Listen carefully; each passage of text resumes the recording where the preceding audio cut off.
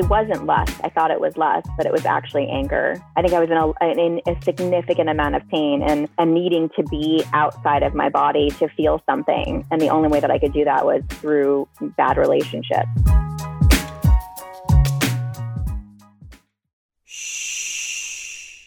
Welcome to the Secret Life Podcast. Tell me your secret. I'll tell you mine.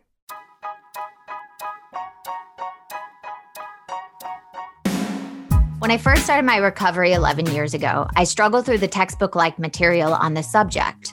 I wanted to make the addiction and the recovery from it accessible and relatable to more people by telling it in an entertaining way. Well, I'm super excited to announce I've released my first book, Secret Life of a Hollywood Sex and Love Addict. If I can help just one person find a solution or at least realize they're not broken or alone, then writing this has been worth it. You can pick up the book exclusively at Amazon or signed copy at secretlifenovel.com. And the best way to support our podcast is to subscribe and share. If you haven't left a review or rating on Apple Podcasts yet, please do. It'll help more people find our show. And if you want to be a guest, shoot me a note at secretlifepodcast@icloud.com. Enjoy the episode.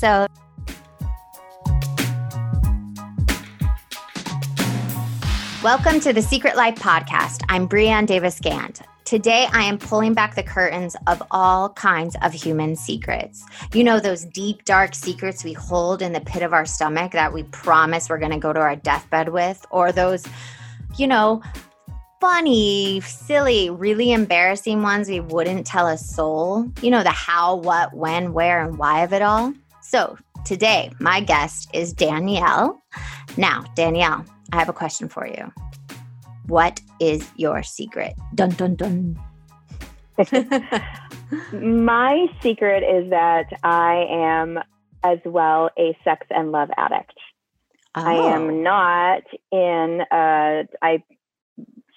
have started a 12-step program many a times over, and switched from SLAA meetings over into adult children of alcoholics, because that actually, even though my parents were not alcoholics, that sort of resonated with me. So I switched over there for a little while, needing to do a little bit of work, and then just sort of stopped my antics through my own therapy. I didn't continue with the program, but it's been many, many years since I have had the tics and the thoughts. My brain is still wired to go to that place, but the drive and the desire is no longer really active inside my body, which is interesting and hasn't been for a while.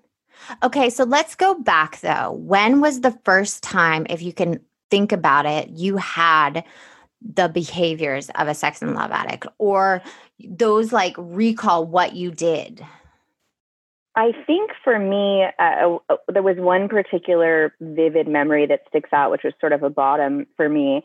And it was when back when there was no dating apps. I thank God every day that I was not single when there were dating apps. Me too, girl. It would have been an absolute nightmare. I 100% cannot imagine swiping left and swiping right. No. I would have sat up all night long drinking whiskey, swiping, and having strangers come over to my house.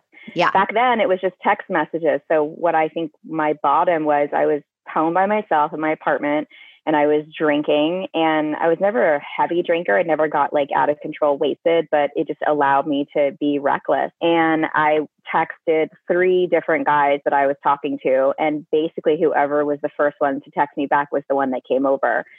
But it happened to be all 3 of them. Meeny, miny, mo, and then they all came. Yes. Yeah, basically. So I did lunch, breakfast-ish with one. And then I had another, I don't even remember. It was not even a dinner. It was an after dinner kind of meetup. And then one late night when I thought it was done. I didn't, do anything with all of them. But I remember when the third left, I just didn't get whatever that feeling was that I was going for, whatever I needed them to fix in me that night, because I was obviously looking for something outside of myself. It didn't happen. And I had this flip camera, and I set the flip camera up on my little kitchen counter, and I was drinking, and I just recorded myself crying.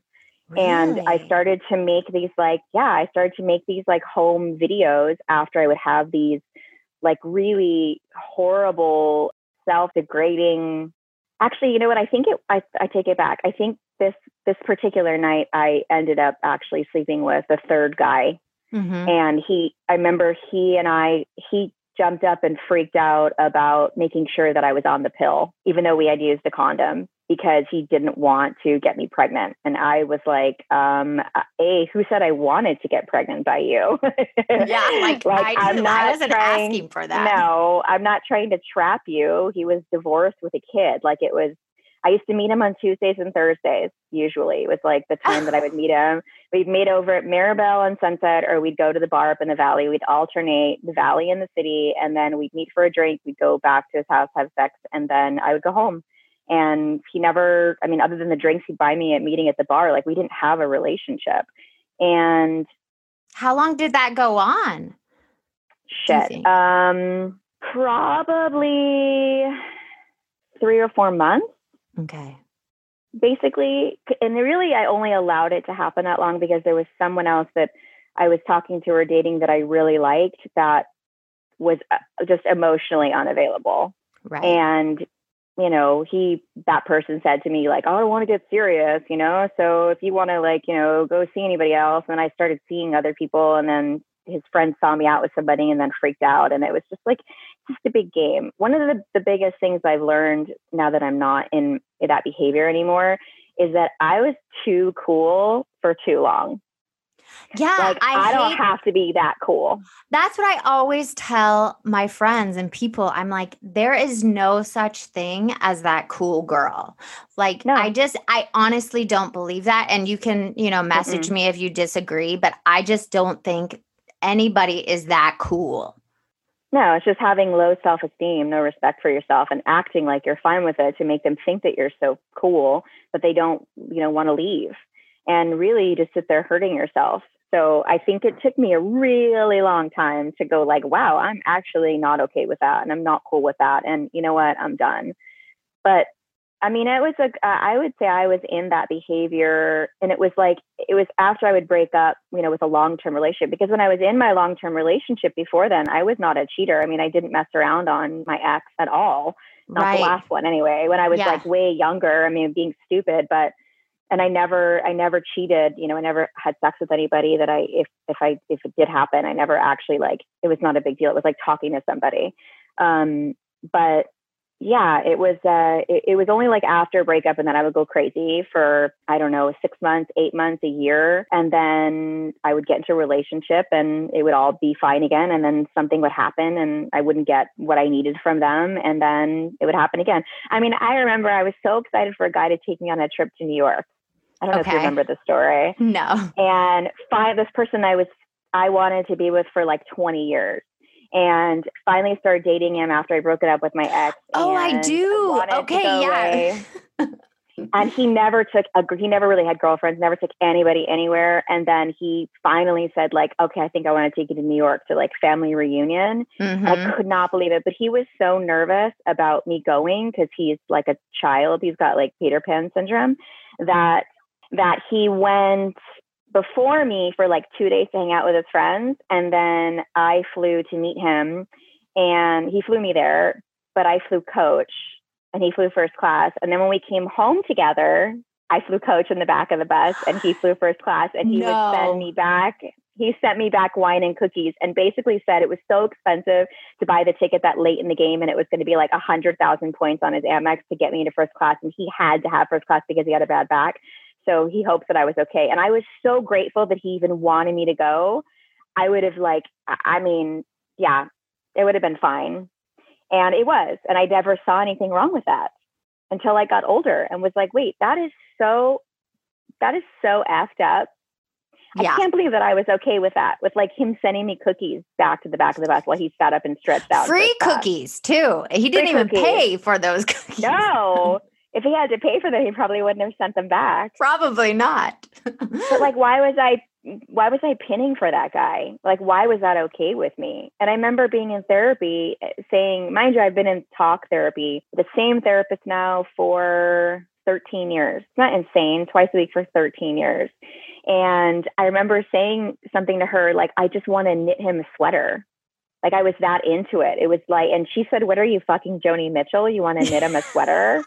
And I was like, I don't know why. I don't know. Like and I remember my therapist saying that every time I would talk about men in these situations, my voice would change. I would go higher, and she'd be like, "You're out of your body again. You're out of your body. You're telling me the story and your voice is really high." And it was just so shocking to me because I didn't even realize it for so many years. I just thought like, woohoo, have got good luck with the guys, you know?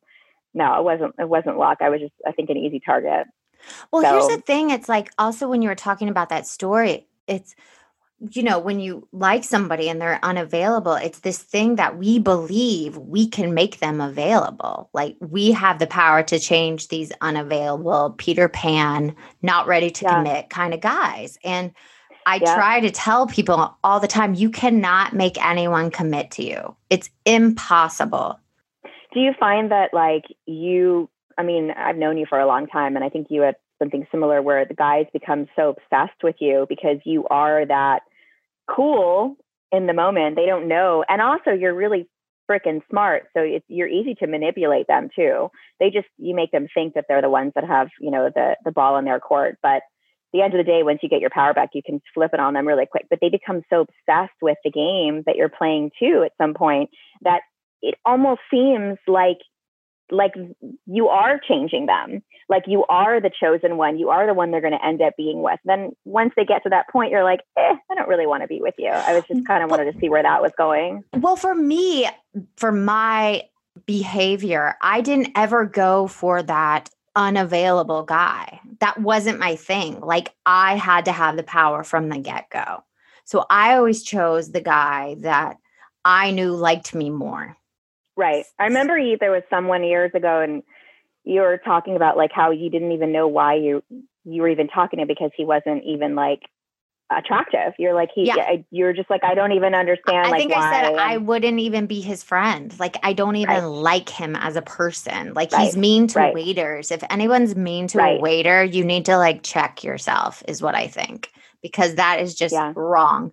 But I do have to say, and I do have to mention, and you're probably going to kill me, or I'll like give you hints to mention because I find it so fascinating. When you would break up with a guy, you would do a particular thing that just cracks me up. Do you know what I'm talking about? It has to do with a clothing item of yours. Look, she's making a really funny face, like she has no idea what I'm talking about. And I'm afraid if I mention it and then you'll be like, I don't want to talk about it. It's like say it. No, but I remember like every time you break up with someone, you would get rid of all your underwear. Oh God. You remember that? Like you just would throw away all your underwear and then you would go to Victoria's Secret and buy all new underwear. You were like, I don't want anything to remember this person. And I was like, first of all, that's a lot of money. Underwear is expensive, people. It's like I still have so much underwear and half of them have tags on them because I've been married now for 6 years. So you're not even wearing underwear. So you don't even care. I don't wear underwear. No. And if I do, they're like, full back, like little tighty whities with like a tank top and I'm going to bed. So no, because that was also like that wasn't me. I mean, I'm, it's like, it's hard because I'm two different people. I'm like the tomboy, like I'm all about leggings and t-shirts and baseball hats. And then there's the other side that's like the fake eyelashes and, the pole dancing classes and the hooker gear. And I love that stuff too. I'm just really like kind of in between the two of them. But yeah, I would get rid of my underwear. Yeah, that's crazy. And most of my furniture too. When I would move, I would get rid of my furniture. Yeah, she would get rid of her. But the underwear thing always, I just didn't understand. And I'm like cheap. So you would go out and spend like $20 on a pair of underwear and you would get a whole drawer. I was probably buying what I thought the guys wanted the girl to be like, like whatever he wanted me to wear. Like my husband he's both. He's like, oh my God, you have hooker eye makeup on. I love it. Leave it on. He wants me to sleep with it so I can wake up looking like a mess. Like he thinks that's hot. I'm like, oh my God, it's so gross. He's like, don't wash your face. My eyelash is stuck to my face. I can't get it off. I can't see. He loves it. He thinks it's like a night earned, And then there's so I have all this lingerie and all this stuff that maybe when I was first dating my husband, I would, pull out and dance and do all that stuff. But that shit hasn't come out in so long. Oh, who It has really time for hasn't. that? We have kids. No, yeah, no, I don't, unfortunately. Okay, so we're talking about this, it was a past secret. You're open with it now. Yeah. So I always like to look at the 7 deadly sins and like why we did the things we did and the behaviors. So I'm going to name them for you. And then if you Okay. can remember and connect them and why. So we have pride, greed, lust, gluttony, envy, anger, and sloth.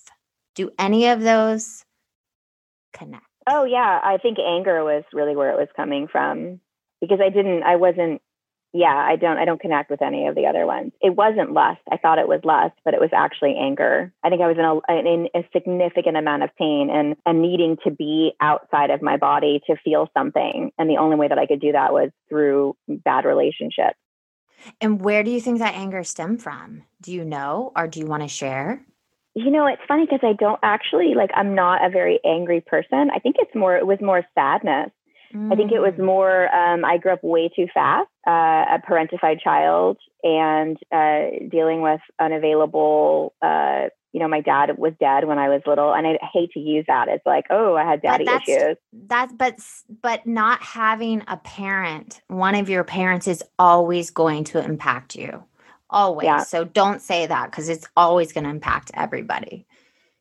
I mean, I think that, yeah, for sure. I was 7, so I was so young, but I didn't really grow up with any men. I mean, it was my mom, my sister, myself, my grandma. My grandpa died when I was young. So, not too young, but in my 20s, but I really didn't have that, which is ironic that now I have 2 sons and I'm really open about my journey. Both my kids are IVF babies, and I picked 2 boys. I've got 3 girls sitting in the freezer, and I picked 2 boys. So I just wanted it. I was too scared to have a daughter because terrified. I prayed when I found out. No, I said, God, please do not give me a girl, because her and I don't think that would be good. And he was like, here's your boy. Yeah. But now there's a part of me that I love being a mom so much, and I love my boys so much that I want another one, and I would consider having a girl. Now that I have figured out how to kind of maneuver this, I can't physically have any more kids, but it depends on where we see ourselves in a couple of years and if we would go through a surrogate and do all that stuff. So we're just kind of putting that on the back burner, but I'm curious. It's just me, I like to deal with my shit. I like to go to therapy. I like to dig into it. So I think I'm almost at a place, but because it's not happening yet, maybe I'm more open to it. I think if it was happening, I'd be freaked out, but I'm in a place where I'm willing to face that, because then I can cross that off my list. I always thought that therapy is like a massage for your soul. Yeah. And it's like the one time it's about thing. you. It's been hard, quarantine. I've been zooming through my therapy, and it's just not the same as being in the room with somebody. But it took me 10 years to be able to take my shoes off in there. Even when I was pregnant, I wouldn't take my shoes off. She kept saying, take your shoes off, put your feet up. And it was like, I just couldn't get that comfortable, even though I was spilling my guts. It's just a weird, she would force me to try to make me take my shoes off in the room. And it was like, I just wouldn't fucking do it. It was a weird exercise. She always wanted me to come with no eyeliner on. She was like, you're covering like a mask, take off your eyeliner. And I was like, I'm not taking off my eyeliner. I think I did a couple of times, and I was like, are you happy? Like a petulant teenager. I was like, are you happy? Right. I have no eyeliner. Do you see? I have no eyeliner on. So that anger, though, I want to get back to that real quick, but do you think it just stems from that childhood that you had to deal with at such a young age? I think it was not speaking up as a kid, and when I just really wanted to be a kid. Right. And I was working really young and supporting my family and sort of thrown into situations. And even still now, I'm I always feel like I'm just sitting here getting tomatoes thrown at me sometimes. I don't feel like I try to be a good person. If I have a falling out with someone, usually they know where I stand or what's happened. I don't like to leave many things unturned. Yeah, I think it's from years of maybe not speaking my truth. There was an anger and resentment that I didn't have a voice, and that just continued into my dating life. Yeah, I could see that. I could definitely see how not having a voice at such a young age, which I feel like a lot of children probably feel that they didn't have a Mm-hmm. voice and control over your parents or Mm-hmm. situations. So, who do you think that behavior from your past benefited and who did it harm? Well, it definitely benefited the men that got whatever they wanted whenever they wanted it. And it hurt me. But at the same time, I grew so much from it. And I'm so glad I was able to see it for what it was and Yeah. stop it before I hit rock bottom, which I didn't, thank God. I mean, I came close. But I never was a huge drinker. I never was like a drug addict. I mean, I worked, I paid my bills. Like I was always too scared and too much of a control freak to really like let it get out of control. But I would definitely have my reckless moments. I think I had to be so good my whole life. And then those were moments that I could just allow myself to be bad. And it was done in private. God forbid anybody found out, you know? Yeah. Not that I really give a shit right now. Like, I mean, you know what I mean? It's like, I'm married, I've got kids. Like, I don't care what people think of me anymore, but that's because I'm older now. I'm not 28, Well, I always 43. felt like the reason I wanted to stop, and I remember thinking like, I don't want to go on my deathbed and not truly be connected to another soul. Like, so Right. that for me was that motive. Like, am I going to be doing this the rest of my life till I'm old and gray and like in a nursing home trying to pick up the guy next to me? Like I just couldn't see that as being a blessed way to live, I had this really funny story. So for my my anniversary this year, so my 6-year anniversary, I always like to do like creative things. And I have my tattoo artist who I adore, and I gave him this picture. He's done some charcoal drawings of my kids, and I wanted him to do this painting of my husband and I. And I was thinking about photos, and there's this photo that always sticks out in my head, and it was from the very first my husband took me to a hockey game. We went to a hockey game. And then I remember it was, I think, St. Patrick's Day. And the only reason I remember that hockey game in this photo of he and I looking at each other all cute is because that's the night that we had sex for the first time. And that was like that like sealed the deal for me. I was like, oh my God, I feel this is different than anyone else that I've been with. And I was talking to him recently about it. And I said, I love this photo of you and I because this is the night that I lost my virginity. I mean, that we had sex for the first time. And I was like, whoa, that was a crazy slip right there. I was like, this really is like I lost my virginity to my husband. Like I'd never been intimate with anybody like that before in my life. And oh my God, I just got chill bumps, like completely. It's crazy, right? Wow. So my last question for you, what would you tell your past self or someone that's going through what you kind of described or what we've talked about? And how are you moving forward in the future, like keeping on track and all that?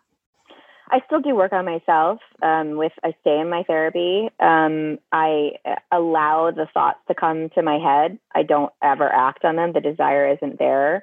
I've just sort of shifted. I don't put myself in the situations anymore to have opportunity. Not like I would, even if there was anything there, but.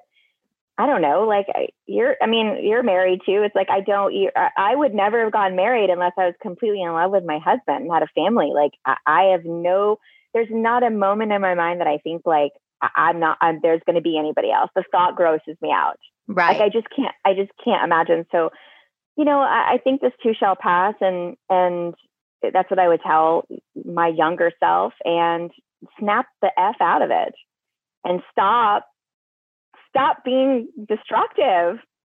I mean, listen, I've known you for a really long time. Like, I remember you being like, girl, I don't know what you're doing, or like, oh my God, what? I mean, the stories. And, that was the other thing, is that I love a good story. So all of these escapades would make for great stories. And I would gather all my little hens and tell everybody, and everybody would like, giggle and live vicariously through. And then once I got in a real relationship, I didn't want anybody to know anything anymore. Right. Which is crazy. So I think that I would tell my younger self, this too shall pass. Just work on yourself and you'll find your self-worth eventually. But you've got to be willing to do the work, and you got to stop. You just have to want to get better. Yeah. Like you were saying, you didn't want to be on your deathbed without someone to be there with you. Yeah. Perfectly said. Thank you so much for coming on and sharing. Sure. If you want to be on the show, message me at secretlifepodcast@icloud.com. And until next time, bye.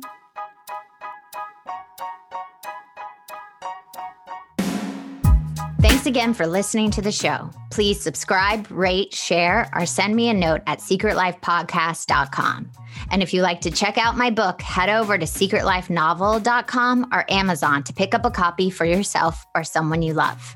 Thanks again. See you soon.